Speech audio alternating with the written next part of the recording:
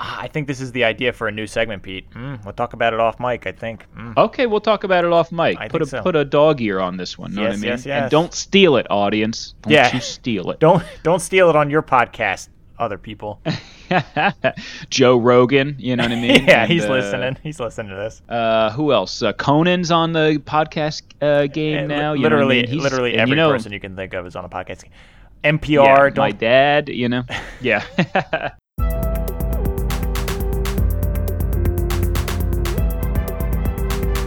Two can play that game.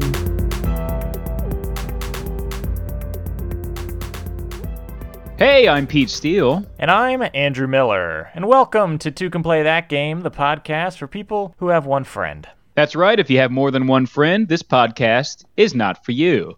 No. Go to Mars. You know what I mean, Andrew? Go to another planet. That's right. With all your friends and start a whole new world up there. That's right. You know? Yeah. Because down here on Earth, it's mano a mano. Just people with one friend. You know the old saying, Pete? We claim Earth. You know, Andrew and I claim Earth. You know what I mean? And you guys can have something else if you're so happy. That's right. They say like people with more than one friend are from Mars, and people with one friend are from Venus, or some Earth. Yep. Right? Is that what they say?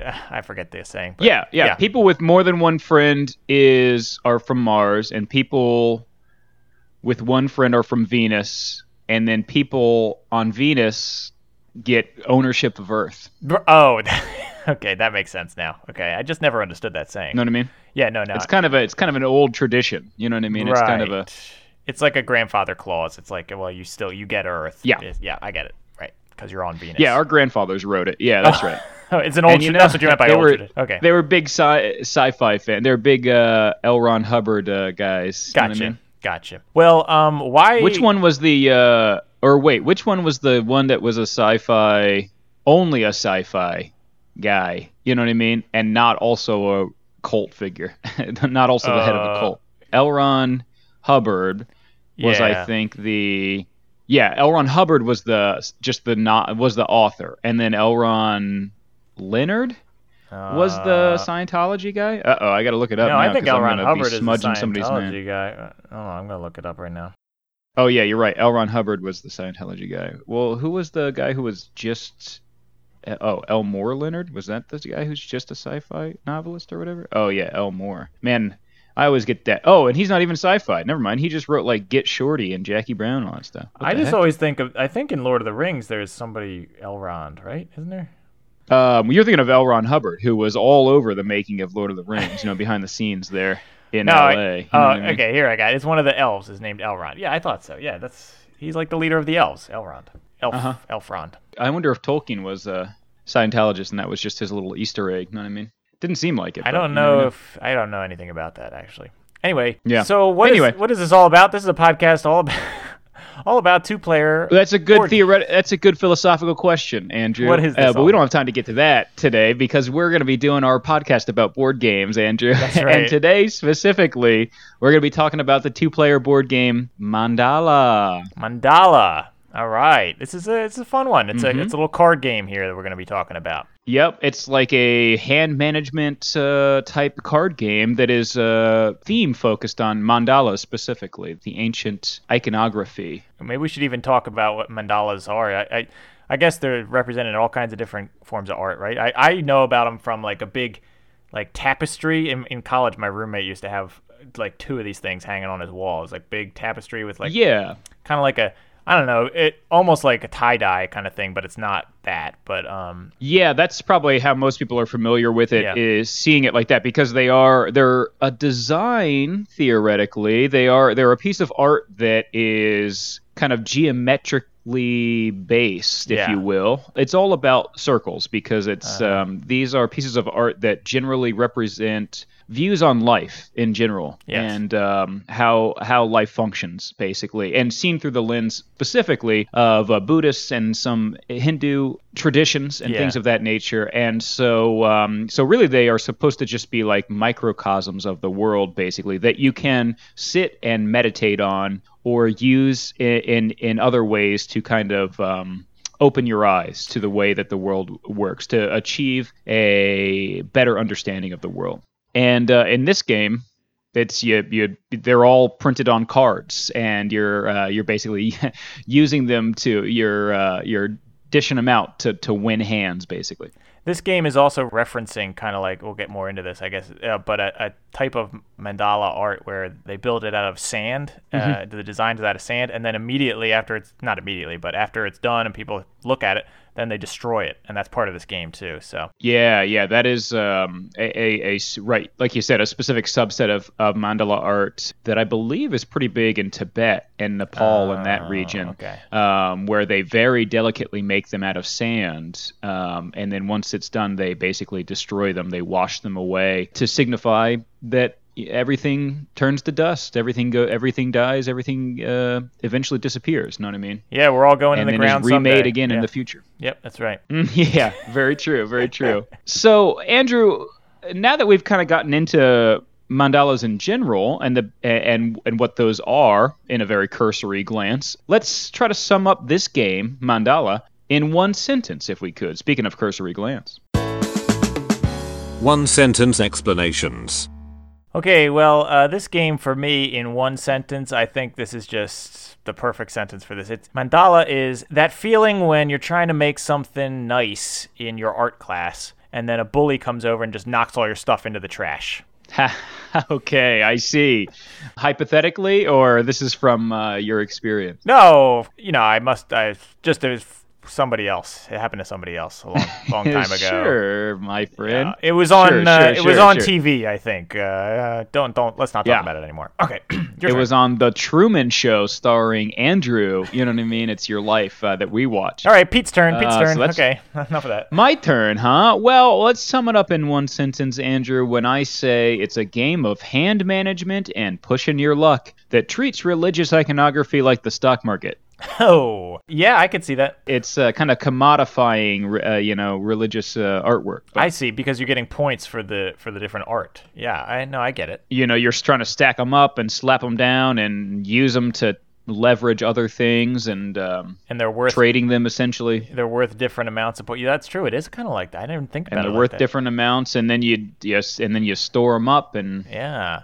Okay. Well, speaking of that, let's talk a little bit about, for people who have never played this game. How do you play this game? What goes into it? Yeah. Yep. So, Andrew, like we said, they're all printed on cards, basically, right? So, I think there are 6 different mandalas technically in this game, and then each mandala is there's a different dominant color in each one. Yeah. And then each mandala is designed slightly different. Obviously, the design on the card looks a little bit different that goes into it. So not only is it a different design on the card, it also has a different dominant color on it. And then within those, there is a certain number of those cards. You know what I mean? So like suits in a deck of playing cards, you have 10 or whatever it is, 14 of the hearts, so it's similar to that. You have a certain number of the green mandalas in this, you have a certain number of the yellow mandalas in this, etc. And other than that, the only other component to the game is the actual game board itself. So it's really simple components. I think there's 108 cards in total, and then the game board, and that's it. That's really all that you use to play the game. There are no special cards or anything like that. I'll say that the cards themselves are square, which I thought was cool. Yeah, it was nice to see a square card.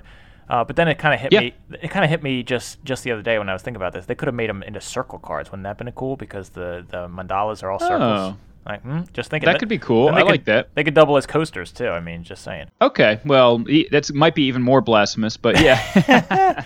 The other just putting a Coca-Cola on a piece of religious iconography, but yeah, sure. Well, I mean, they made a board game out of it. Whatever. Anyway, yes, they did. The other interesting thing is that the board is not a board; it's a piece of fabric. It's a cloth board, which is kind of unique, I'd say. It's one long piece of fabric, and on that piece of fabric, there are basically 2 mandalas on either side of that long rectangular piece of fabric, which signify 2 playing spaces, basically. What you're going to be doing is you're playing cards into the mandala, theoretically, that already exists on the board. And each mandala that's already on the board has essentially 3 areas. Each player has their own field, which is the area closest to them, basically. Oh, actually, I guess there's more than 3 areas. Each player has their own field, which is close to them, where they can play cards into. So that's 2 different areas on the board. And then in the middle, running through the middle across both mandalas, basically, there is a section of what they call the mountain. So it's just the middle of the bigger mandala. Let's pause here on the mountain real quick, because this is, I think, is very important to bring up here. Okay. Yeah.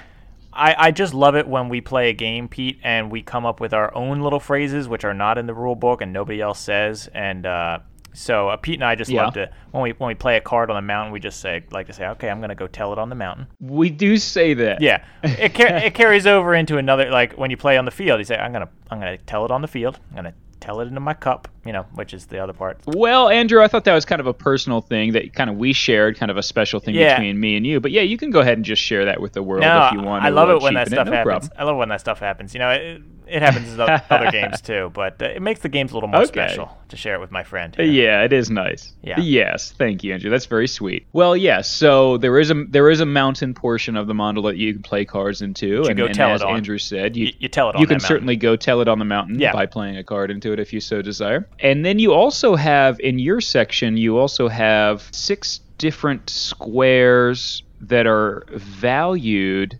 from 1 point up to 6 points, and you eventually, as the game goes on, you eventually put cards into those squares, and then that sets the value of those cards on your personal side of the board, basically. And then there is, I really messed up by saying there's 3 parts of this board, because there's a lot, actually. Okay, so there's 18 parts of the board. The final part of the board Are you sure? is, Andrew, you referenced the cup. The cup is where you store the cards that you win, basically, that are at the end of the game you're going to count up for your points. So that's the component of the game board, which, as you said, is made out of like linen, basically. It's a really nice cloth. It is essentially linen with all of the elements printed right onto it, screen printed onto it. It's a little tea towel, as they call it, I think. Mm-hmm. Yeah. Yeah, exactly. Yeah, that's what it looks like. The way you play is pretty simple. You can either, when you play cards into the mountain, those are the cards that at the end you're going to take and put into your cup and score points with. Mm-hmm. The ones in the field, if you have more cards in your field than your opponent does, then you're gonna win the cards that are in the mountain, or you get first choice of the cards that are in the mountain. Right. The mandala is complete and then immediately destroyed once you get at least one of all 6 colors in that mandala. Yeah, once you have representation of all the different colored mandalas within the one of the 2 larger play areas of mandalas, then that mandala is completed, and then you destroy it, which is when you take the reward cards away from the mountain and put them into your cup. There's a lot of strategy in thinking about, like, okay, which ones do I want to get at the end of this, and which ones do I not get? Because the ones in your field are just going to get tossed out. They don't count for anything.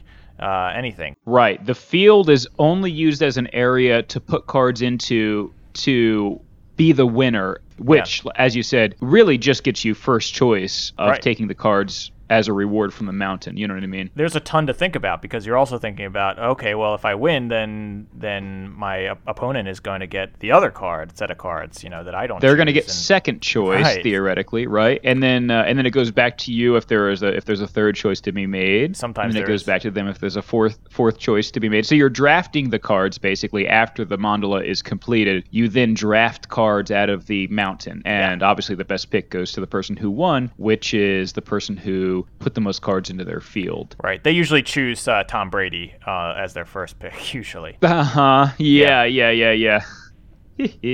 And the kicker is always last. That was a good joke. All right. So anyway. There we go. You're a huge football fan, right? I think so. I like to say so. American football. Yeah. I know that about you. You know terms like Tom Brady. No, well, interesting. I mean, I said Tom Brady, but I don't know. I hear that he's good, but I played fantasy football once in my life, and on purpose I picked as many players named Steve or Steven for my team as I could, and I'll tell you this: I didn't come in last place that season. Didn't come in last place. Now we're talking. Yeah. So, all Steves. All Steves. Oops, all Steves. It was a team of all Steves, and we didn't do that bad. So it's a little insider tip for some of you people out there. And that's really it. It's simple, Andrew. Those are the rules. You can play cards either into the field from your hand or into the mountain. When you play them into the mountain, you can only play one card at a time and then draw more. If you play into the field, you can play as many of one color into the field at a time as you want. And to balance that out, you don't draw any cards. And then you just keep going until there's a representation of every color in the mandala. Yep. And then the winner starts drafting first, and you take the cards into your cup. And the first time that you take a card of a color, it goes into your those scoring squares, starting from the lowest score to the highest score, so that it kind of sets every game. You might have a different score assigned to a color card depending on the order in which you take them, basically, because your first card of that color goes into there. That sets the point value for that specific color card for the entire rest of the game for you, which also kind of mixes it up and gives it a lot of variety, which I think is very cool too. There's a lot of things about this game that, even though it's so simple, it does add a lot of variety to it, which is nice. There is a lot of variety, and there's a lot to think about. I found this strategy, you have to play more than 2 or 3 times to really get a handle on the strategy. And even that, I don't think, you could play this 10 or 20 times and still be learning things about the strategy. Mm-hmm. Because each game is so different, you have to kind of adjust on the fly and react to what your opponent's doing. Yeah. This is definitely one of those games, Andrew, where when we started playing it, we were like, all right, I'm just going to make these moves. I don't really know why I'm making them, or why I wouldn't do this or why I would do that. And then by the time we got to our second and third game, it was just clicking. We were like, oh, well, of course I want to do this because this, you know what I mean? And so it just kind of unfolds like that, which is a very nice feeling. Yeah. There's a lot of pressing your luck, which is kind of exciting. It's like, I don't know, I could end this right now, but I'm going to hold on to this card and not do it. And then you hope that your opponent doesn't end it, or you hope that they do end it. All kinds of different things to think about. So yeah, and you can be like, I really think I'm going to win this mandala. I think I'm going to get first choice. So I'm really going to load up on these, putting more cards into the mountain so that I get a really big jackpot at the end. But you're actually leaving time for the other opponent to maybe take you over, actually put more cards into their field to win the mandala in the meantime, which happened with us a number of times, actually. And you go, oh, cripes, you know what I mean?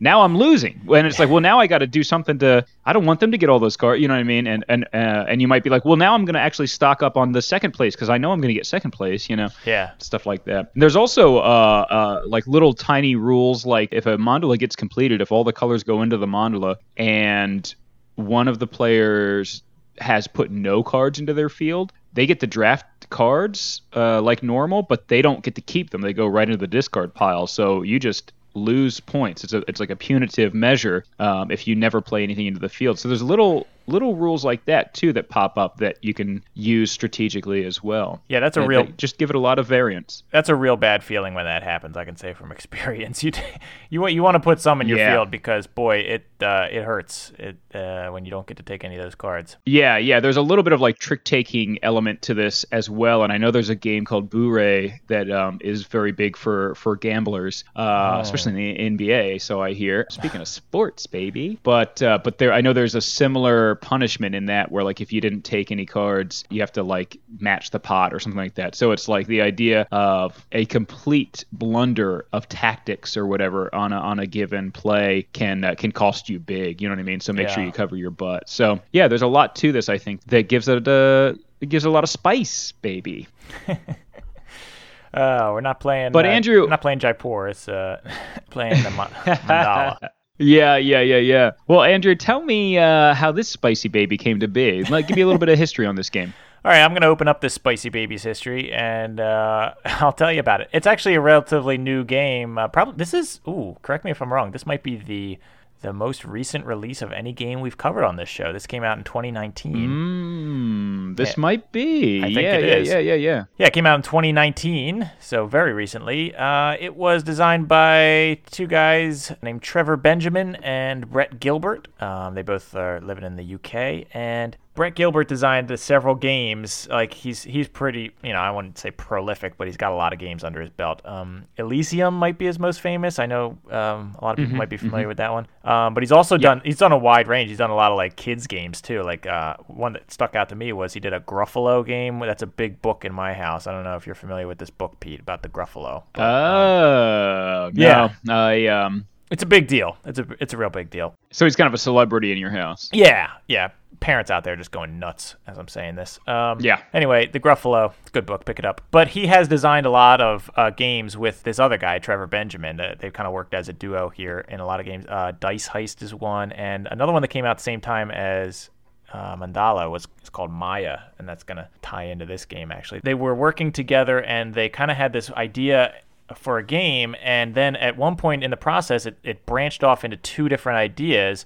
Maya is a board game for multiple players, so we'll never touch it. Then they were trying to come up with a card game version of that board game that they were working on, and that ended up being this. But by the time that they were released, they're hardly recognizable as similar anymore, which I think is kind of interesting. Right. It's like they don't really have anything in common. But they just started out just using cards and came up with a card game. And then I guess it was Trevor Benjamin who said that the mandala theme was his idea. I couldn't figure out where he came up with that. I don't know if he's into that kind of thing or not, or he just, like you said, he just kind of appropriated it for this game. Yeah, maybe. I don't know. Well, I don't know. I'm not going to say because I didn't look it up. It's not for me to say, but no, maybe. So anyway, they wanted to get this published by Lookout Games, which was eventually the publisher. But it took some convincing, and they didn't want to publish it at first, and apparently this is true. It was eventually the artwork and the linen playmat that won over the publishers, and they said, "Okay, well, you're gonna have a linen, you're gonna have a linen playmat." Yeah, I mean I don't think that doesn't surprise me too much, because I feel like that is some of the most remarked upon stuff that when people talk about this game, it often comes up. The artwork and the linen playmat are like two big points of conversation about this game. I guess publishers out there are just thinking to themselves, oh yeah, fun game, but you got to have something to catch people on, something unique. It's got to be a hook. Yeah, it's got to be a hook. Especially for something like this, because it is very simple, and so it would be easy for people to look over, I think, otherwise. Yeah. So anyway, the Lookout Games, I just wanted to mention that one of the founders of Lookout Games is our old friend Uwe Rosenberg. Yeah. I mean, I love Lookout Games, and Uwe specifically. Agricola fame, and of course for us, Patchwork fame. I remember when we looked at the box for this, I noticed across the bottom it says real big, for 2 players. And I thought to myself, man, that looks just like the Patchwork box. They had the same font and everything, and turns out it was the same. Yeah, so there it was. That's the history of this game. I guess they took the idea for the theme from the sand, like I mentioned at the top, the sand mandalas made by monks. But then when they destroy them, apparently they do, in real life, they put the different colors of sand into jars, and then they put them into a river, which is part of the like the whole destroying of the mandala is a ceremony as well. So I think that's kind of what they're going for with the cup. You're putting it into a jar, and then isn't that okay? When you're putting it across the bottom of the board, it's called like the river, I think, maybe. Yeah, the river. Yeah, that's a good point. Okay, so I see. I think that's where very clever. Yeah, I think that's what they're going for there when you destroy it. But that's it. It was pretty straightforward. So I guess all I can say is just let's review on this.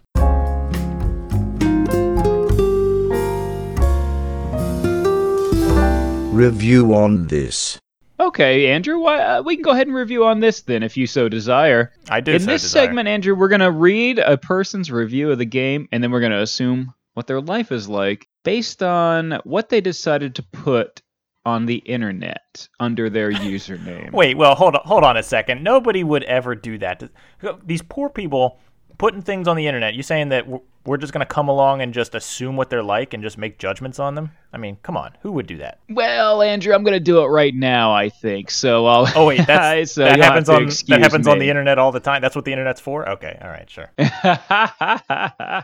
It's kind of the whole thing of behind the internet that the Winklevoss twins came up with the internet so that people could judge, what people said on the internet. The Winklevoss twins came up with the internet. Yeah, I guess they did. All right. The Winkles. Andrew, this person gave Mandala a 5.5 out of 10, and they said the cards were also a little annoying, being a weird shape. That was part of their review. Oh, the cards were also a little annoying, being a weird shape. Okay, well, as we said, Andrew, they're square, so it's actually a pretty common shape.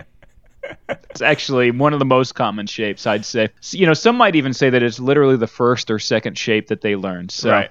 I think maybe weird is kind of a odd way to describe squares. I don't know. What do you think, Andrew? This person just like walking through people's houses, looking at their windows, being like, "Why are your windows shaped so weird?" That's a weird shape for a window. This is weird, man. Hey, let's talk about this wall because it's a little weird. It's kind of freaking me out. It's kind of a weird shape. They're like going like what? they live in a hobbit hole. Right? Yeah. It's Bilbo Baggins looking at squares, going, what's this? You know what I mean? Bilbo Baggins wrote that review on his circular MacBook. It's got a circular screen. Yeah. He's got a clamshell laptop. That's right. It's like a little compact. It's like a little compact for makeup. It's like you open it up, it's like a circle. Yeah. Mm-hmm. And Tolkien. That's probably how the internet works in Lord of the Rings. That's right. You probably open up some sort of mirror and you say, "Ooh, mirror, show me pictures of Disney characters making out." You know what I mean? And then it goes like, "Okay, Are you 18? You know what I mean? The mirror says that back to you. It's canon. It's canon. Andrew, this person gave it a 6 out of 10. They said, part of my disappointment comes from the square cards. They are awful. I'd love the game if it was played with a giant bag of colored glass beads.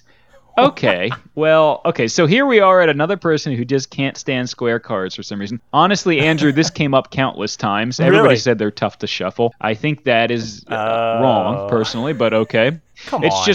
I think this is just fear of anything. That people just hate when something is out of the ordinary. So they're used to playing cards being rectangular or whatever. So when do you even have to shuffle? They hate the idea of these squares. You just shuffle once, right? In the beginning of the game. You shuffle.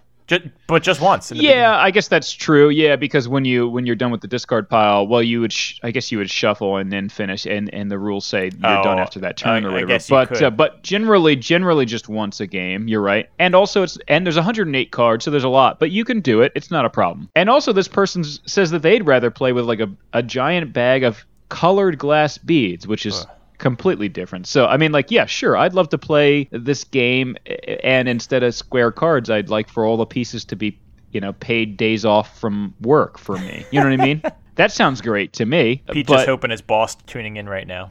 So we aren't. You hear that, Pete's boss? Wink. Mm-hmm. You know what I mean? But we aren't talking about making it into a whole different game, Andrew. We can't get into that. It's a game about mandalas. It's not a game about glass beads. Thanks very much. So that box would weigh a ton. I feel like 108 beads in there. I mean, yeah. 108 beads. Yeah. It's like, hey, you just want to play Mancala, which is, oh, wow, I wonder, I'm just realizing now that every time you search for this game, by the way, it says, did you mean Mancala? You know what I mean? Not because it's only one letter difference. So maybe this person thought they were getting Mancala and they got this game instead, and they're like, I wish there were actual beads in this. I mean, this remake stinks. There used to be beads. You know what I mean? They think. Oh, that makes sense now. That could be it. That is a good point. I forgot to bring that up.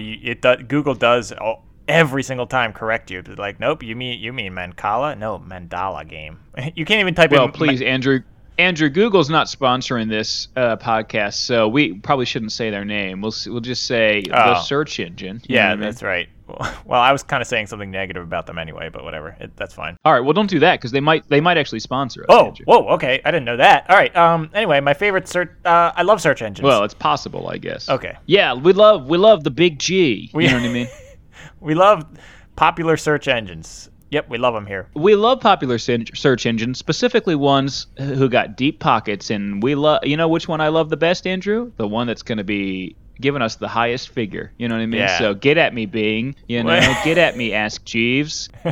I'll say that Yahoo. When I go on Yahoo, they say, do you mean Nelson Mandela? I'm like, no, man, you're way off. Yeah. No, I mean. Yeah, and you say it like that, you go, no, and it's like, okay, Andrew, maybe put the brakes on a little bit. You know what I mean? Maybe you should actually be looking up Nelson Mandela and taking a little bit of a lesson. You know what I mean? No, I didn't mean that. I mean, no, he's great. Okay. No, it's fine. You said it already, Andrew. That's fine. We get it. You don't re-get it. You never want to look up Nelson Mandela. No. About his wonderful life and the things he did. Sure. He's more important and better than this game and Mancala. Great guy. Okay, I'm all on board. Please don't say All right. that. Well, Andrew, we also might get sponsored by Lookout Games, so don't go that far. Okay. I mean, let's just say everything's great, okay? Okay. I can't say anything anymore in this PC podcast. Okay, go ahead. Keep going. Yeah, that's what it is. Yeah. Cancel culture is going crazy. You know what I mean? Pete just canceling me every moment I get just because he's worried about sponsors over here. Andrew's going to be look out for our new promotional art where Andrew has a piece of like duct tape over his mouth or whatever, and it says like censored or some dumb thing like that.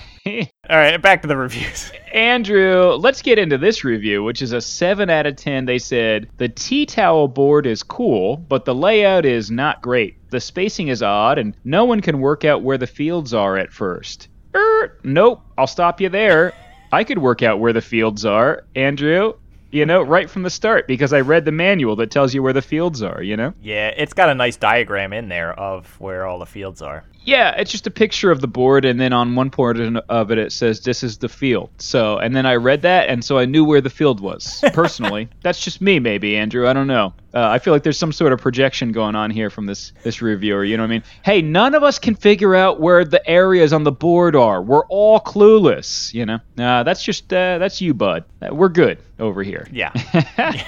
Andrew, this person gave it a 7 out of 10. They said, among other things, it feels like a nice spouse game. And that stuck out to me, Andrew, because this guy's going to marry his board game. What the heck's going on over here? You know what I mean? He's leaving notes. I mean, I'm not going to yuck his yum, but, Yeah, he's leaving notes for himself in his board game reviews. Like, this one might be a nice spouse. Yeah, okay, well. Andrew, this person gave it an 8 out of 10. They said, great game. It takes a few plates to begin getting the depth of it. Well, Andrew, this person could have simply typed plates instead of plays, I think, possibly. You know what I mean? It takes a few plays. But they also could be eating board games, Andrew, okay? This could be the account of someone who eats board games and then reviews, the depth of their flavor and texture. Right. Let's not just assume a typo. Let's really dig into this person and be like, oh, what do you eat your games now? Like, no, it's just a typo. Yeah, I mean, it actually, honestly, that typo is pretty wild. Plates from plays. So I mean, it's just out there enough that this person might be a board game eater.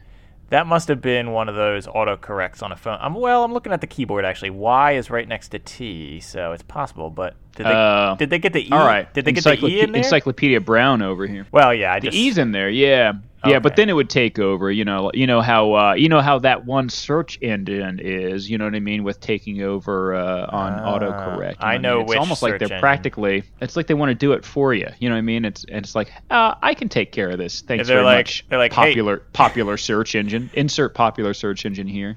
They're like, did you mean it takes a couple of plates? It's like, and then it shows Tasty Board Games pictures on there. Yeah, exactly. Well, anyway, more power to this guy. Hopefully he gets on the Guy Fieri network. Andrew, this person gave it an 8 out of 10, and they said, very cool abstract card game with a truly beautiful presentation. I wish more games would come with cloth boards like this. Now, Andrew, I like that. I don't know that I have a particular preference for cloth over cardboard. You know what I mean? In terms of a game board. Right. I don't know. Maybe that's just me. I don't care either way. They're both nice. You know what I mean? But also, here's one thing. So I'm wondering to myself, why does this person have such a preference? I don't have a strong preference, but they seem to really, really into it. So maybe they're just very cold. You know what I mean? And they're like, well, I wish all of my board games came, with a cloth in them, so that I wouldn't have to buy any more blankets. Right. All of these cardboard boards are kind of not keeping the heat in well enough. Finally, yeah, I got a cloth board. I mean, this would be a tiny blanket, but yeah, but it's a bit. Yeah, but that's why that's why they're saying I wish more of them came with them. You know what I mean? Right. 'Cause then they'd be like, So then I'd have a lot. So then are you saying that they're going to take all the boards out of all their board games every night and lay them over individual body parts on them? Or are they going to sew them together? What's your master plan here? I just don't. I think the former. The latter would. If you did the latter, then you wouldn't be able to play the games individually anymore. So no, it's got to be the former. Well, okay. How about this then, Mr. Genius? I mean, I just think it would be easier to buy a blanket. I mean, I don't know. Call me old-fashioned. Well. But, you know. Well, then you got to also buy a blanket in addition to all those cloth board games you have. So it's like in your budget you've got room for blankets or board games. That would be a lot of board games too. One or the other. I feel like one blanket is a lot cheaper than 20 board games or however many you're going to need for this. Not the blankets I buy, buddy. Oh, you know what I mean? Okay. You're buying. That's what we're talking about. You're high buying thread count. Yes. What is a high thread count? Well, I guess maybe so. Okay. So maybe here's another option. Okay. They got a bunch of guinea pigs, okay? And they put the small game board size cloths on them as blankets. Yeah, now we're talking. And they're like, well, I wish I could get more of these things. You know what I mean? So I could cover up my little babies at night, you know? I think you cracked it right there. That's perfect. We cracked it. You just got to read between the lines on some of these reviews. People don't want to come out and say it. Yeah. That they have a lot of guinea pigs, but you're exactly right. No questions. Right. Well, for them it's normal life. So they don't, you know what I mean? If you don't, that's on you if you don't get it. You know what I mean? Right. They go, wait, do you have guinea pigs? And they go, oh, duh. And they slap their forehead and they go, sorry, I just assumed, I thought everybody knew about my guinea pigs, you know what I mean? Because they're kind of a big part of my life. It's like,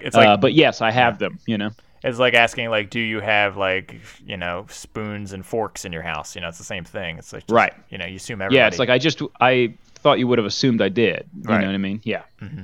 But I forgot that you're kind of not a spoon fork person, you know what I mean? Which is fine, I guess, Right. That's what they say to you, you know what I mean?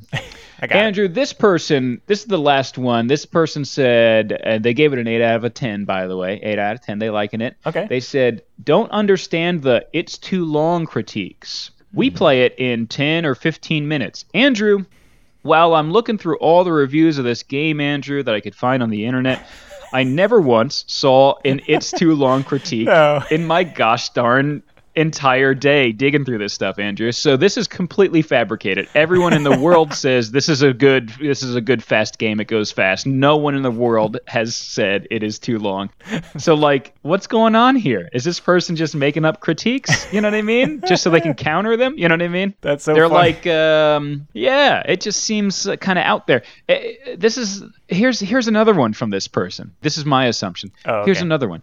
Don't know why everyone says this game is way too focused on hamburgers. I didn't even see a single hamburger in this game. You know what I mean? It's like, all right, bud. No one has said that it's clearly, I wonder where this person got this idea. Yeah, it's like that's interesting. And I will say for the audience, Pete does spend a lot of time looking up these reviews, and so he usually takes a full day. Yeah, right. So. Wow, that's so funny. Maybe I don't know. Maybe just somebody in his house said that, and then he's like, I can show you. And then they started playing super fast. Started doing a speed run of a mandala or something like that. Yeah, I have no idea. Oh, hey, hate to stop the conversation here, but we got a visitor, Pete. Can you guess who it is? What? Yep. Is it the guy who eats board games? Close. Dropping off our weekly meal for us. Actually, meeples. I haven't asked him that. We should ask when he comes. It's Dr. Fraser Crane. Dr. Fraser Crane. Well, come on in, Dr. Fraser Crane. This is, of course, our countdown of the top 10 phrases that you'll most commonly hear someone say while playing this game. You're going to hear these phrases all the time. Number 10. Go tell it on the mountain. No, wait. Go tell it on the field, and that will force me to tell it into my cup. Number 9. Unfortunately for you, my friend, this game is the perfect tool for me to teach you the 4 noble truths of Buddhism. So strap in for some hard truths. Number 8. Hey, that's a beautiful mandala you got going on over there. It'd be a shame if someone came along and finished it for you. Number 7. The first noble truth is suffering, which will be what I'll be causing you with how I play this game against you. Number 6. What's your favorite color? Oh, red? Really? Well, I'm just going to play red in my field just to spite you. Number 5. The second noble truth is what causes suffering, which in your case right now is me. Number 4. Okay, let me just place down my first card and... Oh, You didn't use fabric softener? No, I can tell. Don't lie. Number 3. The third noble truth is ending suffering, which will happen once I've made my final move and whooped you good. Number 2. Hey, buddy, you got any quarters? I gotta take my board games to the laundromat. Number 1. And the fourth noble truth is the eightfold path, which is where I fold your butt in half 8 times from Tuesday, send you packing on a path out of here, and you come back next week with a game that you think you're good at.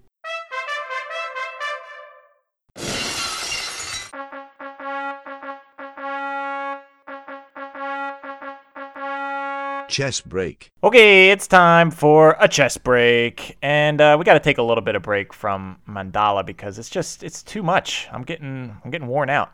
All that hard sand art, I guess. Anyway, Yeah. we're gonna take a break from that. Hey, as Anakin would say, Here we go. what does he say? He goes, I hate the sand. It's coarse and it gets everywhere. What does he say? Actually, that's a commonly said quote. It's kind of like where everybody says like, "Luke, I am your father." Oh, like Luke, I am your father. Right, where it's actually I am your father. Hey, he doesn't say I hate sand. He says I don't like sand. And then he says I don't like sand. And then he says I don't remember the rest of it. It's like it's coarse, it's irritating.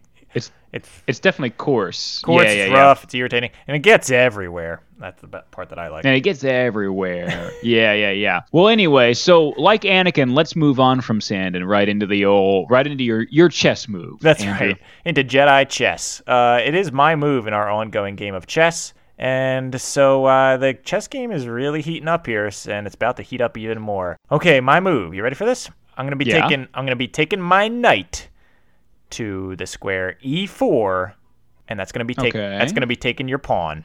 I'm gonna be taking your pawn with my knight. No. Yeah, that's right. Now, Come on, the working man. You're just gonna, for the eagle-eared listeners, that is the first pawn take of the game. Now, Pete has taken both of my bishops. Ooh. I only took one of your bishops, so I'm still technically losing the game by a few points. But I got a piece advantage, baby. But yeah, you got two minor pieces. I only got one, but I did get the first pawn, so that's not worth nothing. Okay, now we're talking. Yeah. So I know you want revenge, but we ain't got time. We got to get going back to our sand art here.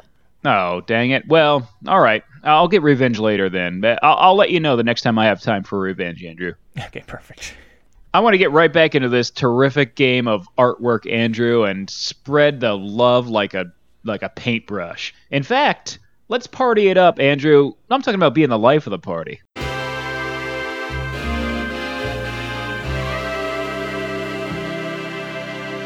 Life of the party.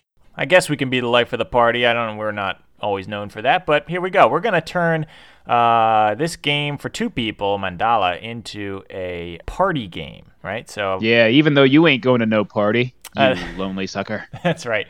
It's going to be a game for lots and lots of people here at a party. So What do you think? I had this idea. I don't know what you think about this. Do you remember these things that were popular? I don't think they're really that popular anymore. Definitely not nowadays, but where people, they do like runs, like 5Ks or whatever, and then people would just be like throwing colored sand at them. You remember these things? It's like it's like a color run. Sure, they're called color runs. Color runs. Yeah, I think. So yeah. I think you could just do a color run in your house, and then it looks really beautiful, and then like at the end you get like points for who has the most colors on them, or the different, like I guess 2 people are playing the game, and then everybody else is just running around throwing colored powder at each other in your house, getting it all over the place. And then at the end you look at, okay, so in, orange was worth 3 and yellow was worth 5, and so then you just kind of see who's... I gotcha. Maybe you have randomly placed different colored cards on in the value sections of your 2 boards or something like that. Yeah. And then at the end you flip them up, and suddenly you're going to see who wins based on how many times the color appears on the people's bodies. Right. Now I'm just gonna. Where it's like, aha, like my on my board, orange is worth 6, and there's a ton of orange. Now I'll just say though, I'm gonna caveat this with, we're never gonna play this at my house for 2 reasons. One, I'm not gonna be cleaning up all that powder all over my house, and 2, we're just not gonna have enough people to play it anyway, because it's just me and you anyway. So. Yeah, that's true. Yeah, absolutely. Yeah. So here's my idea. Okay. You mentioned that in your college days you had, or you knew somebody who had a tapestry hanging up that was essentially a mandala. It was a bunch of geometric circles that were in a very nice design that were reminiscent of kind of like Buddhist iconography like that. Right. Well, let's cash in on that, baby. Because those things are all over the place in like dorm rooms. You know what I mean? It's it's kind of like having people put that stuff up and they have no idea what it means or signifies. Just like people who have like little statues of Buddha and they have, their life is as far from Buddha's life as could be, kind of thing. So it's like all of these neoliberal yuppies with their. Well, I feel like sometimes maybe they could get these little Buddha statues at like Hot Spencer's, like we've been talking about. Yeah, well, those are pretty sick though. Those are the ones that you can put incense in their mouth has like a little like weed joint hanging out of it that you can burn incense out of. So it looks like Buddha's getting blazed up. You know what I mean? Those are good. Oh, okay. Because that's funny. You know what I mean? That's irreverent is what we call that. Oh, is it? Okay, I don't get the joke, but okay. So here's what you do. You crash college parties at your local university, Andrew, and then you sneakily, you sneak in and there's loud Euro techno blaring or whatever, and the strobes are going off and everything like that. You know what I mean? Everybody's drinking Natty Light or That's whatever. How it is. Yep, okay. And then you sneak in, and you try. Now, in our case, we got to like wear a backwards hat or something like that because we're very obviously two old creepy men. Right, we're that meme. Who's that guy? Hello, fellow kids. Steve Buscemi. Hello, fellow kids. Buscemi. Yeah. That's us. That's absolutely us for sure at this age for sure. Good. But if the lights are dark enough, we might be able to pass it off. What you do is you try to sneakily steal one of those mandala type tapestries off the wall. Know what I mean? Most people, if you go late enough in the party, they're not going to notice anyway. And then you go out and you try to get as many of those as possible, Andrew. So maybe after a few hours or something like that, you meet back up and you compare your fields, quote unquote, which is to say all of your collected tapestries. And the winner is whoever has the most maybe of like the same type or something like that. Because those things they just mass produce those things. So you're bound to have sometimes you're going to have like 2 or 3 of the same one that you stole from, 5 different dorm rooms across the, university or whatever. But you could also have maybe like a wild card of the night. You know what I mean? Where like maybe that night, it's like that poster of Johnny Cash flipping the bird is wild. You know what I mean? Right. So he's like the Joker's wild of the bunch. So maybe that can help count towards your total too. Now, what if the and then you just What if you find a poster with a mandala on it, like one that like glows in black light or something like that? Does that count? Oh, that's great. That's got to be worth a lot. Yeah, okay. Absolutely. I think that counts for sure. Yeah. It's a poster and it's like Peter Griffin's head. You know what I mean? Like in a spiral, it spirals in on itself. Know what I mean? And then but then there's also Brian from Family Guy's head is also kind of like popping out like a magic eye. Yeah, that counts as a mandala for the current age. I think there's a lot of monks out there who are like looking at a picture of Quagmire, you know what I mean, and just kind of zenning out, you know what I mean, these days. That's a comment. Yeah, that for sure. Those definitely count. And I think honestly, Andrew, I think you play for whatever you want, you know what I mean? But maybe just the winner gets like all the tapestries and posters. They just get them all, like Pink Slip style, you know what I mean? Yeah. And then maybe they could sell them back to like college students, you know what I mean, for a profit. Like they just resell them basically and make some money. Perfect. Maybe the loser has to sell them like on the quad, you know what I mean? And the winner gets the money. Money. Kind of that arrangement. Yep. Yeah. Mm-hmm. No, perfect. That's my idea. It's like a scavenger hunt. I love it. That'll be fun. Oh, whoa. Speaking of fun, hello. I think we got some fun ringing our line as we speak, Andrew. It's time for an acquaintance call-in.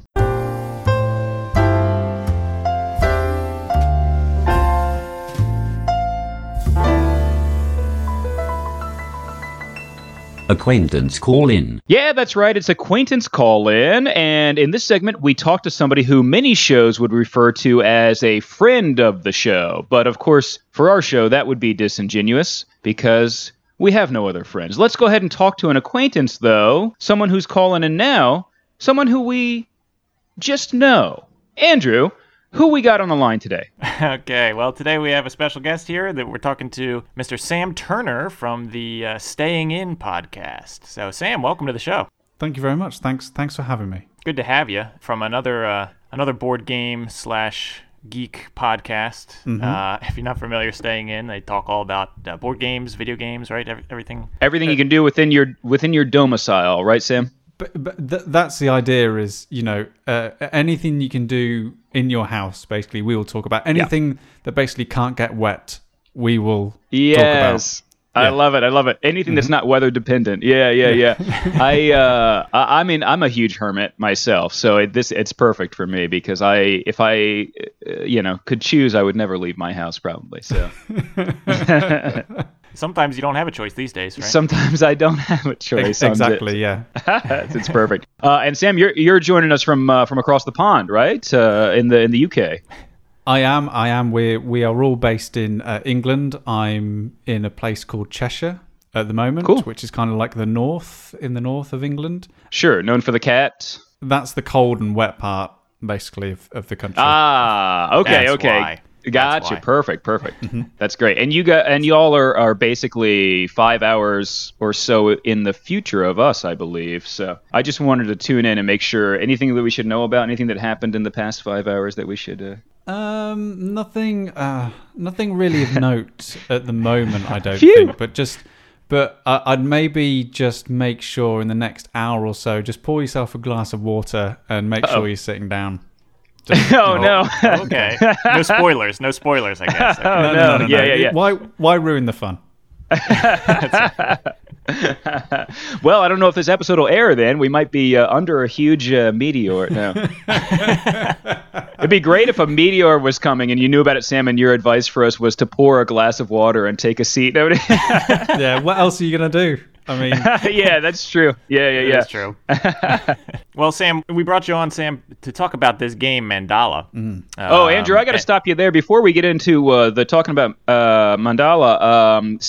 Sam, our audience that's listening right now is like, I could swear these people are friends right now by the way they're talking. You know what I mean? I almost forgot. So we have to verify for them. Sam, this is true, right? We are only acquaintances, right? We are not friends. Yeah, I can confirm that we are just acquaintances. If we were friends, I would have given you different advice heading into the apocalypse. Yeah.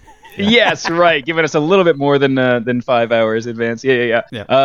Well, that's good to know. Good. I mean, that way, Andrew, now we've sealed our future. We will die alone. Just me and you. Perfect. That's the way we want it. Like Pompeii will be covered in dust. Literally, we'll be like rock frozen statues of us texting each other, and they'll see our texts, and it'll be like I don't even know what we would be texting each other. Be like, hey, you up for a game of Mandala right now? Yeah, exactly. And they'd be like... So we've seen from your social media posts that you're kind of a fan of Mandala. Is that true? What are your thoughts on the game? Oh, absolutely. It's one of the standout two-player games that I've played in a long, long time. Yeah. It's me and my wife that basically played the majority of the games in our house. So for a long time, when I was starting to get into the hobby about 3 or 4 years ago, it was two-player games that I really focused in on. So, we started off with all the staples like Patchwork and Lost Cities and The Duke and lots of things like that. And then we've just recently had our first child. So... congrats. Thank you very much. But then a lot of the board gaming sort of slipped from the radar. So we've only just sort of been putting our feet back in, like trying to claw like half an hour here, 20 minutes there, the odd hour here to play some games. And Mandala is the first game that I bought after the child, after he was born. And not really expecting much, but it's had such a massive impact on us because we just think it's like a staggering piece of design. It looks incredibly abstract. Doesn't look like it's going to really change the world or do anything. But the moment you start playing, within that first 10 minutes, it's when I'm playing a two-player game, I think I'm always looking for that moment where I'm either looking at my opponent going, yeah, that was good, or I'm thinking, I'm going to do something great here. That moment where everything just clicks for you and your opponent. And Mandala the speed that comes along is incredible. Yeah, I know what you mean. It seems it's very basic by just taking a peek at it, and yet then it starts to unfold, like you said. So yeah, I hear you totally. And also, like, one of the things I always tended to avoid is abstract games. Like, my wife is not much of a fan of abstract stuff, mainly because I always have to try and sell the game to her more than often. So it's lots like, so Lost Cities and like Patchwork is a bit of an easier sell than like, here are some abstract shapes and colors and we're going to be putting these down, and you know, when they're 6 they're going to be washed away. I always tend to avoid those kind of games, so I was a little bit nervous about introducing Mandala, but it's been, you know, a massive hit, and it's been come to the table time and time again. That's great. That's awesome. Sam, do you think that'll be something that you'd play in the future with your other podcast mates, possibly? Yeah, definitely. I think that the beauty of the game is that it kind of fits a lot of different strategies and different play styles. You can, if you want to be, you can be very cutthroat and very, you know, you could really hamper and limit what your opponent is doing just to, you know, get at them. If that's your play style. But if you want to sit back and just actually think strategically about just you and just gaining and hoarding your points, you can do that as well. Right. And that means that it's very, very easy to show to other people, because everyone's going to have a different strategy and approach to how this game works. Yeah, very cool. And Sam, you do your show with 3 other gentlemen, right? So it's 4 of you total on Staying In, right? Yeah, there's 4 of us. So there's myself, and there's Pete, and there is Chris, and there is Dan. So we all went to university together about like 13 years ago now. And the podcast has been basically our way of staying in touch and remaining as friends. Wow. we don't feel like, I know your friend limit is 1, but we kind of, you know, have broken the rules in this point. We generally thought that we would just never talk to each other again unless we had some sort of creative way of using that time, forcing ourselves basically to talk to each other every 2 weeks. So that's what the podcast has been. It's our way of staying friends, and if people want to join in and listen in, then go for it. I love it. That's great. So wow, 3 other friends. What's that like? Is that too much? Maybe. I mean, when it comes to doing birthdays, it's a bit too much. Yeah. That's a bit tricky, and organizing, getting together is always a bit tricky. Playing video games. To be honest, now you've asked me to think about it. It is pretty much adding complication and stress to my life. So yeah. Yes. Come to the dark side. You know what I mean? We are Darth Sidious. Just telling you to come to the side of one friend. You know what I mean? That's right. Always 2 there are. That's always 2 there are. Wow. Yeah, but you can never play any bluffing games though. Yeah, right. Or auction games. It's a bit difficult. So I guess I'm not going to ask you which, but if you're going to have to chop off 2 of your friends at some point. So just start thinking about it, Sam. You don't have to tell us now, but well, they'll know. Chris is my oldest friend. I've known Chris for nearly upwards of 20 years now. So unfortunately, he knows too many things about. He knows too much about me, and I know too much about him. So we are unfortunately. It's like not really much of a friendship now, but just like a general pact. Yes. And Sam, now sand mandalas, which a lot of this game is based on, but the ones like that they make in Tibet are destroyed symbolically to kind of show that life is fleeting and everything washes away and ceases to be and everything like that. I know that's a big part of like this game, the idea that you destroy the mandalas when they're finished. And so that brings a question to my mind, Sam, which is, what is even the point of life, Sam? What are we even doing here? Why? I guess is the question, right? If it's all going to get washed away. If mandala is if the game is taking that as a literal theme, then the point of life from that point is to gather as many points as possible. And yes. But so you're just as sick in the head as Andrew and I are. It's good to hear another. Well, no, I'm not. I'm just saying if you're gonna take your cues from Mandala the game, then that is that point of life. But then I guess you could build from it slightly from there and say, you know, Mandala is also a game about like sharing and sort of managing the space and, you know, having an experience with an opponent. And isn't that what life is all about? Just sharing and, getting along with the person in front of you. Yeah, I guess you could see it that way. You're kind of a glass half full kind of guy. I kind of, Now, Pete only asked you that question because he knows that there's a meteor coming in shortly. Yes, so, right. Well, yeah, I feel like I got off on such a destructive note. I've got to do something to bring some peace and harmony back into the world. Oh yeah, I don't want to die frustrated and confused. You know what I mean? I've already had enough of that for one life. Speaking of washing away, Sam, I believe you have done something in Mandala that Pete and I have never done. I believe you have actually washed the game itself. Yeah, the game board is famously made out of cloth, right? So technically, you could wash it. Well, not just technically. It just like an ordinary. I guess I don't know if they're called something different in the US, but like a tea towel at home, like like a kitchen towel, basically. We refer to that as a Diet Coke towel. No, I don't know what we refer to in the U.S. Like we refer to that as a Mountain Dew towel over here. We don't really drink the tea so much. I know you have there's terrible towels, which is the the Pittsburgh Steelers. Yes. That's funny. That's because everybody in Pittsburgh, they don't drink tea either. They just feel terrible, so that's why it's called the terrible towel. Is that not? Yeah, well, I don't know why you bring up a good point about why they're called tea towels, because it's more to do.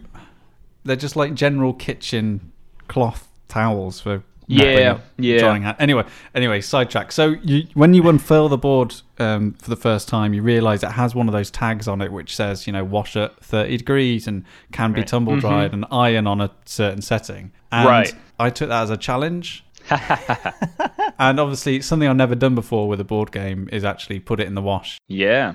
But I still had that real, heart palpitations, cold sweats before doing it, because if it goes wrong, that's it. It goes wrong. Money down the drain. It's money down the drain. I'm going to have to buy another copy. Yeah. And I'm going to end up with, a board with slipping edges and colours. Yeah. But I can report that the process was incredibly simple. It passed off without a hitch. The only problem I have is that obviously when you get the game for the first time, it's been perfectly folded, so it fits nice and neatly in the board. Like all the creases are in the right place. So if you are going to do it, take a picture of the board beforehand so you know where the creases are. Because then when I ironed it, I couldn't remember where the creases were in the board.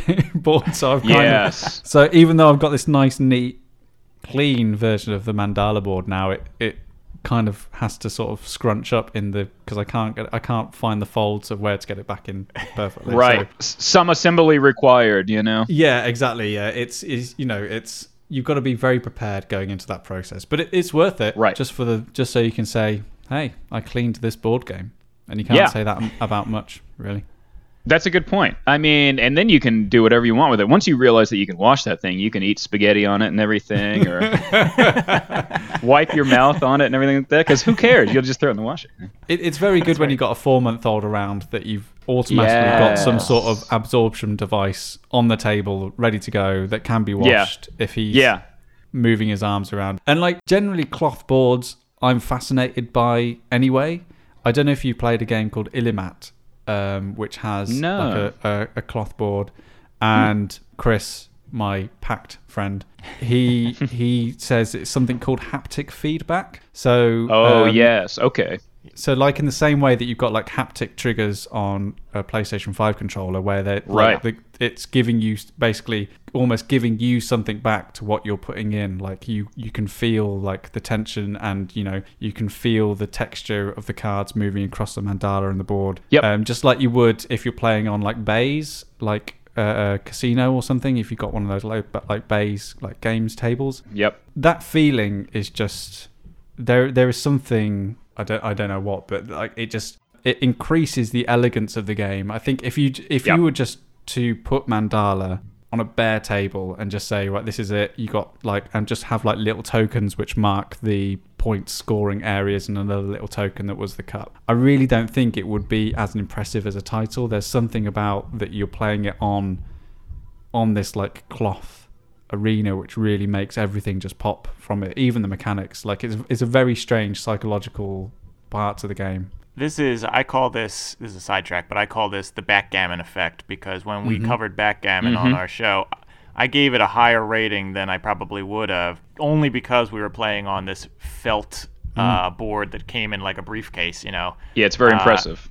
Well, it's important because like all those kind of things in board game design are crucial to like how much you actually enjoy it. Like how much is like the game gives you satisfaction back in terms of like how you use the mechanics, but what is the game giving you back in terms of how you're actually engaging with it? So currently on the table set up behind me in the other room, we're about to start a game of Polis, which is a 2-player Civ light heavy economics and war game. And it's the new edition, and that's all the little cubes go in these little like recessed pieces, and there's just something really nice about like rolling a cube across the recesses as you're like decreasing your resources and like as you're moving the players around than it would be if it was just like that's just a cube and that represents 5 wheat. Like it's really like, especially the more that you get into the hobby, like how the board and how the game feels to play is such a crucial part of like what games I'm going to be getting to the table, like how much they impress me. Yeah. No, I think honestly, I think that touch is one of the senses that we don't really focus on that much as humans in general, like outside of the bedroom, I guess, which is really what you associate. Because like think about touching in general. We hardly, and anytime you even say touch, I don't know, maybe it's just me, maybe I'm a perv, but I'm always like, ooh, touch, huh? Now we're talking. But it's literally everything we do is the touch sense. And like recently, I've been having to wear rubber gloves or whatnot, latex gloves, and even doing that for hours every day, I'm like, wow, this is really. I just, you kind of take for granted how the sense of touch that we have through our fingertips specifically. So I feel like with gaming, that is just as legitimate a sense as the sight of it, as the sound of it sometimes, like speaking of backgammon, et cetera. So, I think touch factors in big time. Definitely does. I still remember the first time I held a linen-covered rulebook. I don't know if you played Wingspan. Not yet. Chris got Wingspan, and that's got a linen rulebook in it. And the first time you touch that, and you're just like, this is something. I mean, it's completely unnecessary, but for some reason, you're just like, can I just hold this rulebook while we're playing? Because it's incredible. Yeah. Some designers are just take that into account. They seem to have tuned in, whether it's consciously or unconsciously. But like Stegmaier, with Scythe is that way too. Speaking of Wingspan, I mean, talk about pieces that are great to touch and move, and that's such a satisfying game to like when you're like, I'm going to do this action, clunk, click, like slotting the cubes in. Like I'm going to do this, like clunk, clack, right? Yeah, really, like, it really captures that mechanical essence of the game and makes you feel like my what I'm doing here, the actions that I'm doing actually mean something rather than just like sliding cubes across a random bit of cardboard.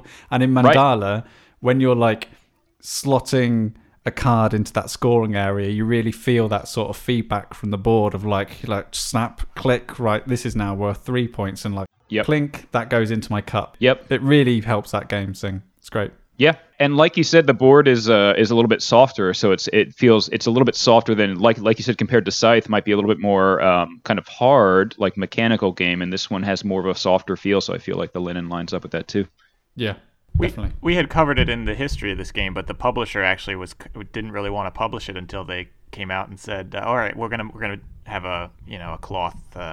Board, and then they said, "Okay, that's the selling point," and then they decided to publish it because of that. Yeah, clever. Smart. Yeah, they were like, the game, is good and everything, but I don't know if it's really worth us investing all this money into it. And then once they figured out the angle of the cloth board was kind of like a big part of it too, and they said, all right, now we have a hook for it. So yeah, that's genius. I didn't know that, but that makes complete sense. Sam, I have a question for you that's going to be a bit cheeky, so don't take it personally. Obviously, it won't mean anything personally about you, but you are British, and the Brits have a bit of a dodgy history with India, where mandalas are very big. And so, you might admit the Brits have probably destroyed their fair share of mandalas over the year, maybe, possibly. Would you say that being British might give you a competitive edge in a game where you destroy a lot of mandalas? Is that I'm kind of a biting satire guy, you know what I mean, Sam? I'm kind of a Jon Stewart type over here. Yeah, I mean, again, as two folks who live in America, talking about Britain's colonialist past is not, True. We're kind of sticking our foot in it, huh? Yeah. Right. I mean, blimey, does it give us the edge? I'd say no, because there is surely part of the thought and the spirituality behind the mandala being destroyed is the effort that goes into making it in the first place. Right. If you're just going around destroying whatever, then that's not the skillful part. The skillful part is the actual building, is the thought, the philosophy, the spirituality behind actually, the creation, the building of. Like, wiping away civilization is the easy bit. It's the building it that's difficult. That's a good point. It's unfortunately easy to destroy, essentially, in this world. And you might think that you've won. But the game brings up an important point, which is that you might think you've won, by doing something like that. But the folks who might actually win in this world are the ones who have truly built something special, right? And so, especially in the U.S., England, hey, listen, like daughter, like mother, like son, like father, we both have destroyed a fair amount in this world. And I think maybe what we're especially realizing these days is how much that we might have seemed like we were winning, quote unquote, certain things, but in fact we were probably losing in the long run in the respect of what really matters most. You know what I mean? Mm-hmm.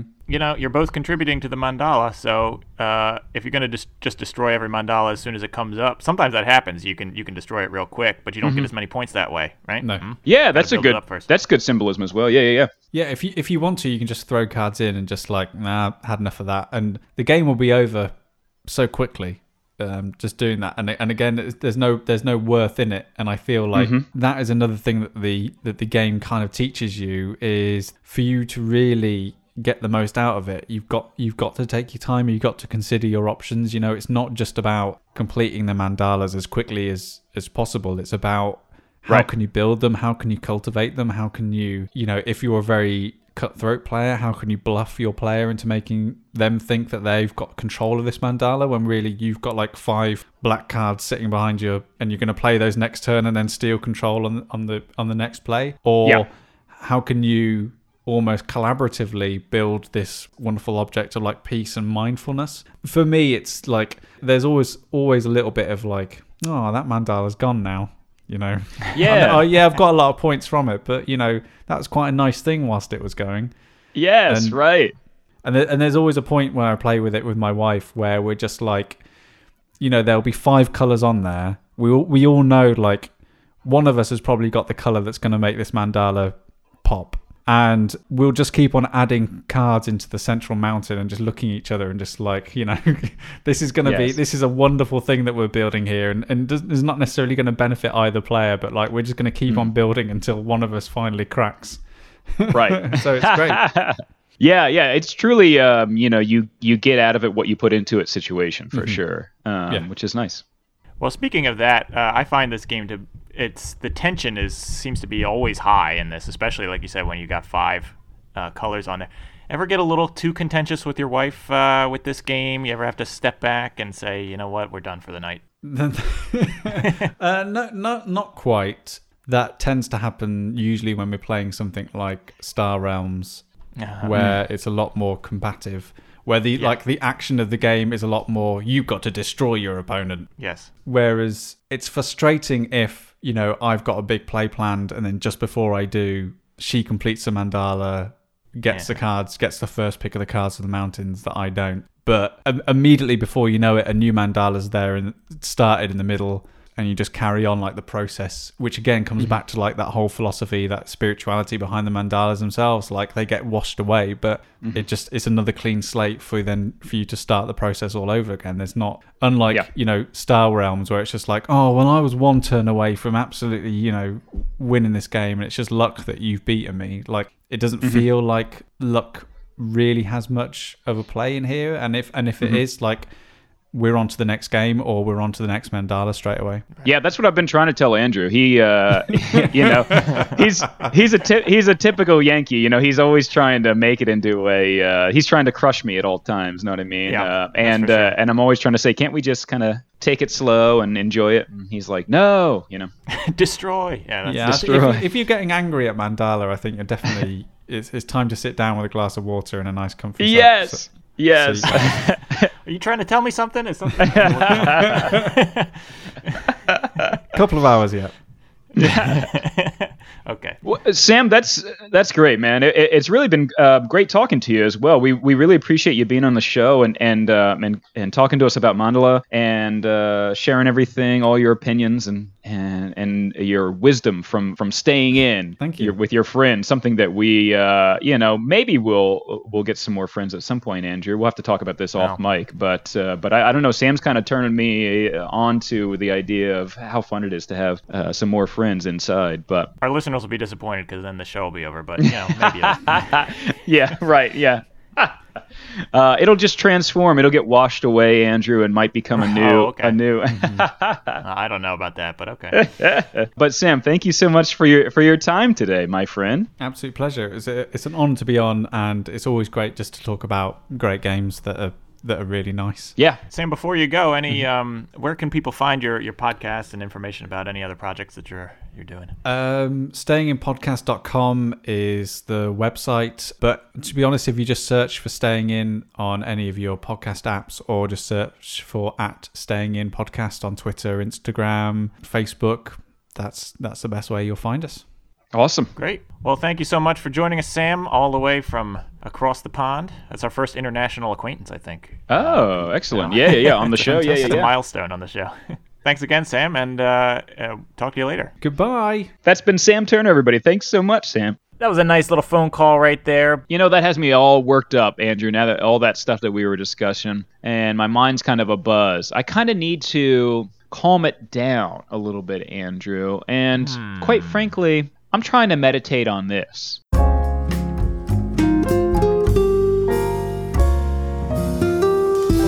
Meditate on this. Okay, so this is the segment where, you've just played a really frustrating game of Mandala against your friend. You're feeling the anger coming through, right? In this segment, we're going to be meditating and trying to help you as well as ourselves kind of find our center and, get back to a little bit of calm peace here so that, we don't have so many tense feelings. Andrew and I are going to guide you. Take your hand a little bit and bring you to peace and tranquility, if you will. Okay, listeners, and I need you to relax your body. Shake it out maybe, loosen up, get rid of all the bad vibes. Focus on my voice for a second as you find your center. And I'm going to need you to just breathe in. Focus on your breathing. Don't look at the 4 green cards that your opponent just put in that field, effectively winning that mandala. Just let that thought float away, even though you lost that mandala just now. Just let it float away as you breathe out. Now we're going to imagine all the negative energy that you have. We're going to imagine that negative energy just flowing out of your fingers, right? It doesn't matter that your opponent just played orange in his field. There's always the other mandala. That's why there are 2 on the board. Oh, orange is also there? Okay, well, not to worry. All of this worthless orange in your hand is not irritating to you at all. Just let it wash away. And listeners, I'm going to need you to take another deep breath in and let your eyes close almost fully so that you don't see that your opponent is about to get first pick at 3 cards that they have that are worth 3 points each on their side. Okay, it's better to look inside yourself than at all the points that you just let them have because of your stupid last turn. Keep looking inside yourself. Now I want you to imagine that you are somewhere peaceful. You're on a beach, you're in a hammock, and you don't want to end this mandala. You don't want to destroy this mandala just yet. You want to let it live. Let it breathe. Just keep building that mandala for one more round. Keep nurturing this mandala. Right there. See, excellent. Yes. Now let it go again. One more round. Just one more round. Staying calm. Oh, son of a... Okay, even though your opponent just destroyed it, just deep breath. No big deal. Okay. And as you take another deep breath in, I'm going to need you to empty your mind and definitely don't think about the smug look on Andrew's skinny little face, looking like he weighs about as much as one of these playing cards, grinning because the cards he just took, and okay, and then just breathe out. Okay, now we're all going to let the constant memory of the $20 that Pete still owes you from last summer, we're just going to let that memory just wash out of your mind. It doesn't matter at all. It doesn't matter at all, Pete, that he owes you $20 from last summer at the baseball game, and he said he would pay, but it doesn't matter at all. That memory is gone. And breathe in, listeners, and free your mind of the fact that Andrew's beating you, and he probably just cursorily scanned the instruction booklet between building a block fort with his child, and yet he's still beating you, and he's saying stuff like, I still don't think I know how to play this game, and it's like, yeah, sure, it looks like it, bud, with all the points you have over there. And breathe out. We need to focus our minds now on the things in life that do matter, right? And winning this game is not one of those things. Winning this game does not matter. It's all about just the experience of enjoying a good time with a friend. Okay, Pete? It's just about enjoying a good time with a friend. Winning doesn't really matter. Even though that friend keeps ruining your beautiful mandala every time you make it and you think it's wonderful. They just keep stealing all your points that you thought were yours. Those cards should be in your cup. It's time to stand up and stand up for what's yours and take it back. Take it back and take a deep breath, right? Just take a deep breath. And after you let that breath out, listeners, I'm going to need you to take another deep breath in. And make sure your mind is a blank slate and definitely not filled with how Andrew's got a nice life going for him and he'll probably have a pension and you're going to be 70 and you're going to be looking back on these days realizing that instead of losing to Andrew at a game about circles, you could just have been mustering up some sort of ambition in your life to further any career at all in something that would actually pay you money. And you can just let that breath out and let it out. Okay. And listeners, you should now be feeling super relaxed and just in a state of tranquility. Now, in your mind, I want no questions left in your mind, except for one simple question. Two could play this game, but should they?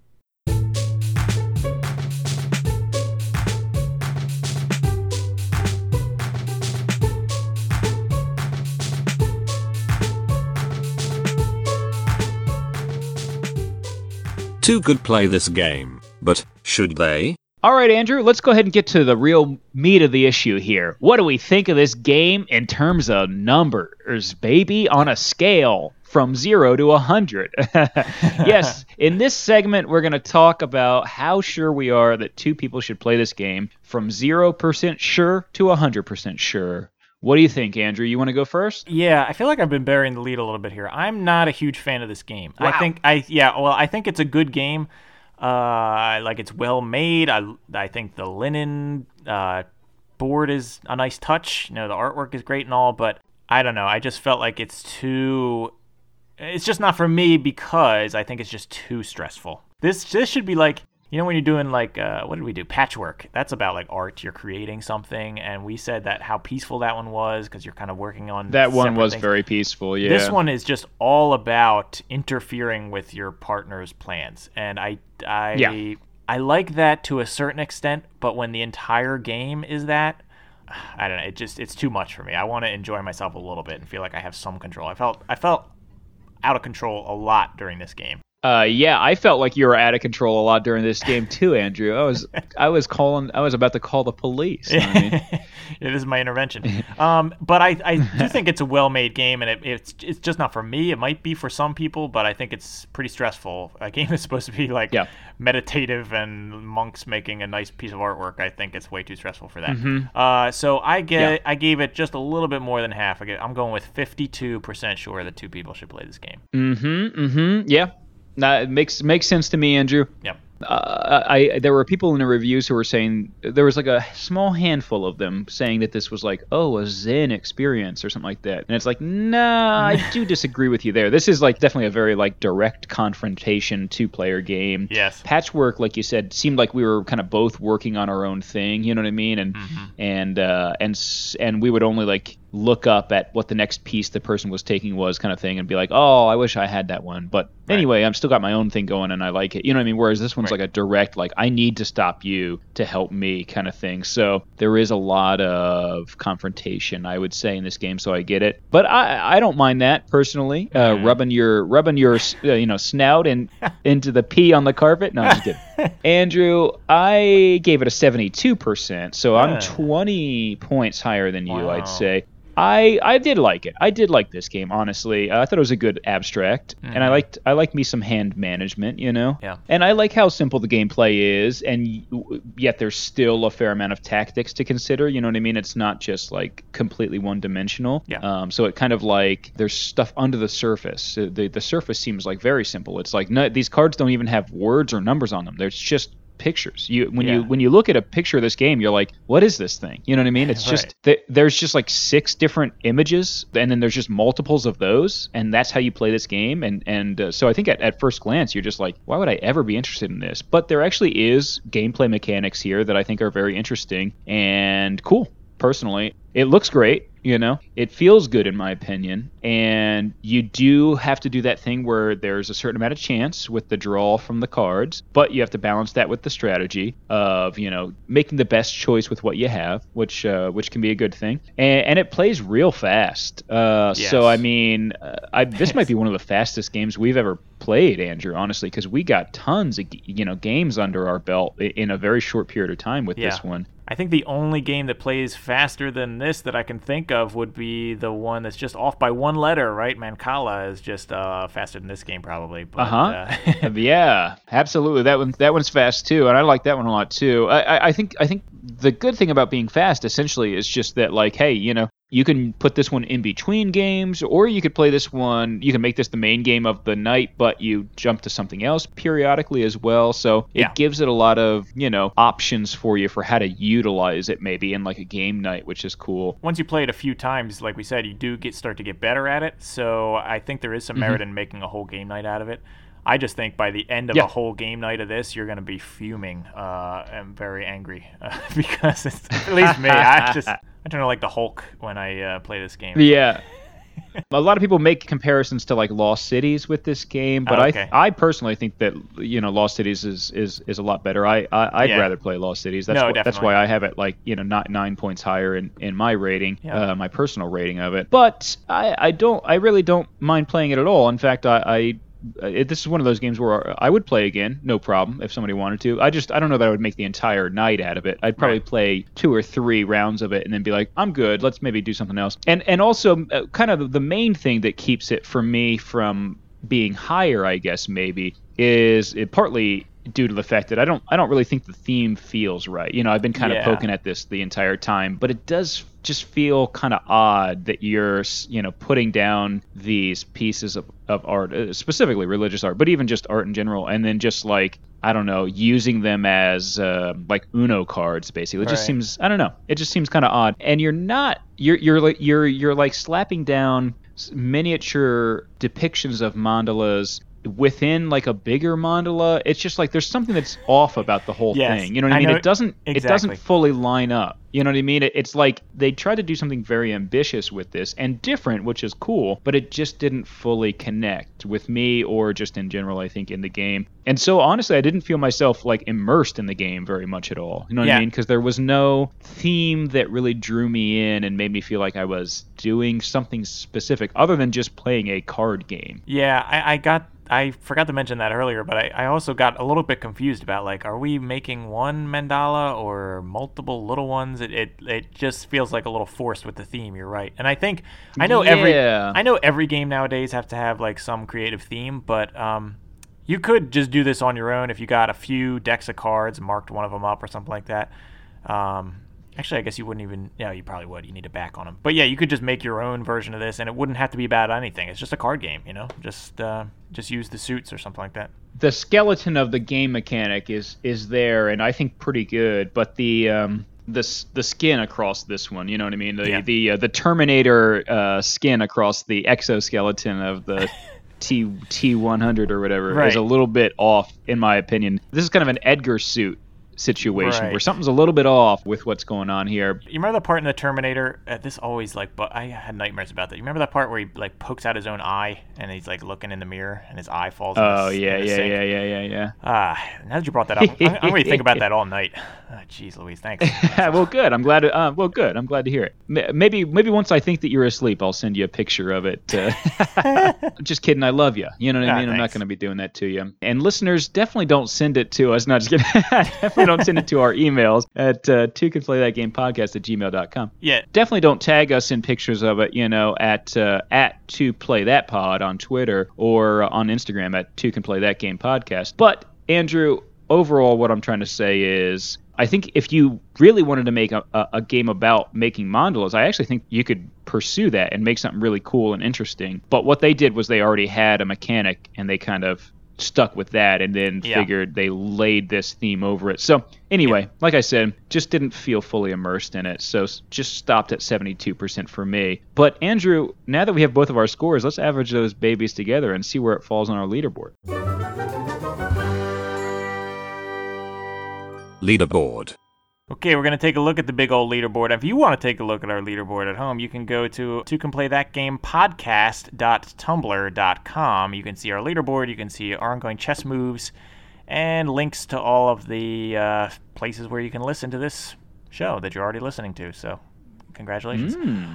So anyway, we're going to take my 52 and Pete's 72. We're going to average those together, and right in the middle is going to be 62% sure that two should play Mandala. Wow. So we're in that upper part again, but the upper part is pretty big. We're actually in the bottom of the upper part. Mandala is going to come in at number 17 on our leaderboard out of 22. Yep. So, I mean, like you said, it's like it's above 50. So, I mean, that's in and of itself a milestone for it. It's not dog trash or whatever. Right. But it ain't rolling with the big dogs. You know what I mean? In fact, it's right in between Onitama and Twixt. Two games that, honestly, I don't really care that much for. You know what I mean? So you and I kind of did the reverse here. This is a sandwich. This is the other guy sinking the game sandwich, I'd say. Yeah, I personally like Twixt a lot more than those games. Yeah, and actually, I like Onitama here, according to this score. Yeah, I do like Onitama. I sunk both of those. Yeah, you did. And you sunk this one. So it's like, hey, you know what? I see. You sunk my Battleship, Andrew. Yeah. You know what I mean? And then we lean in. Battleship is and shake hands. Battleship is only and Battleship, 10%. by the way, let's tune in with that. It is second from the bottom, absolute utter trash. We got to do a Battleship check-in every once in a while, just make sure, see how they're doing. Every now and then you got to check in on a Battleship, make sure it's still trash. Yep, it is. It's still down there at the bottom of the sea, next to the Titanic down there. So, not to worry. Yep, still good. Absolute wreckage. And to me, Andrew, that's pretty cool. My question is, are we cool?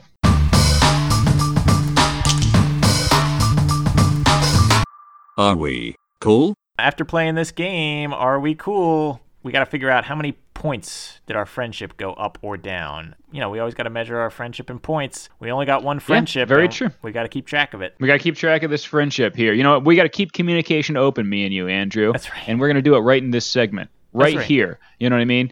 we're looking right at each other, right in each other's eyes, Yeah. figuratively, metaphorically here, and going, how we doing? You know what I mean? Let's tune in with each other. This segment was actually recommended to us by our friendship therapist that we see every once in a while. I said, why don't you go ahead and rate your friendship every time you play a game? We're like, okay, good idea. Yeah, that's right. Yeah, our spouses are furious that we are spending our money on friendship therapy and not couples therapy. But, well, what are you going to do? Hey, I don't know. I've known you a long time, Andrew. That's commitment. Andrew, and here's a commitment to you, bud. I think we went up by 2 points in this game. Really?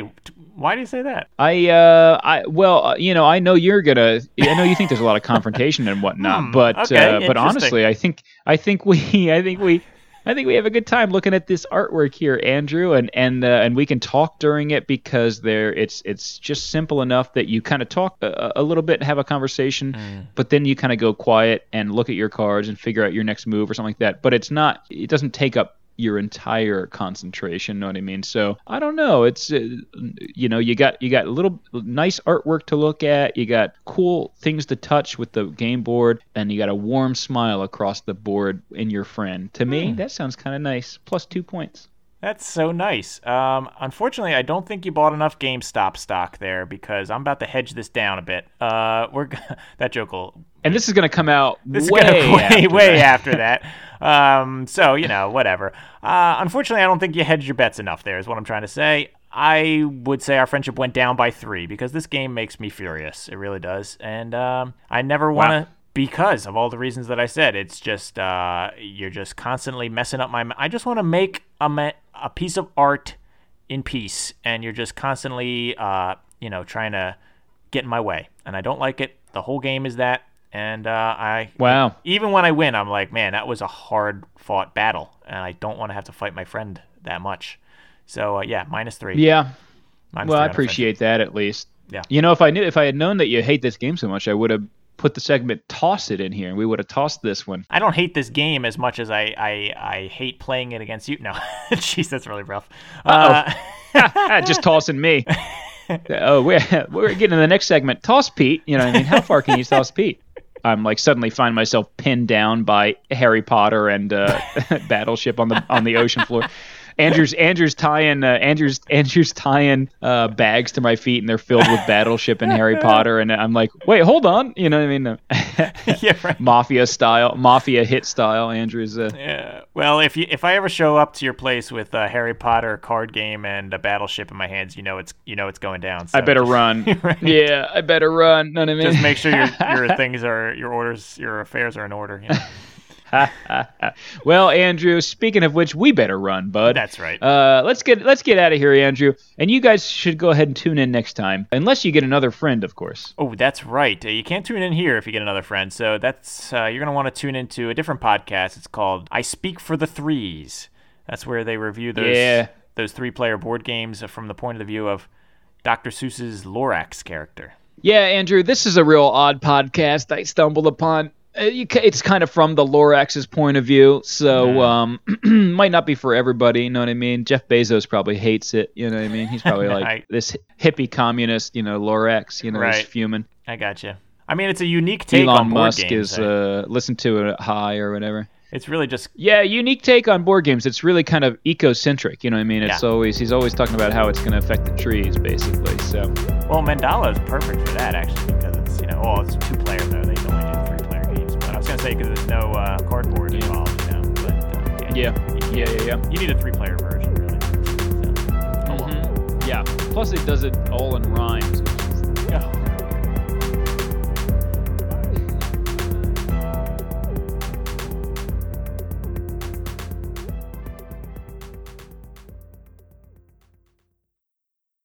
You know what I'm saying? You know what I mean?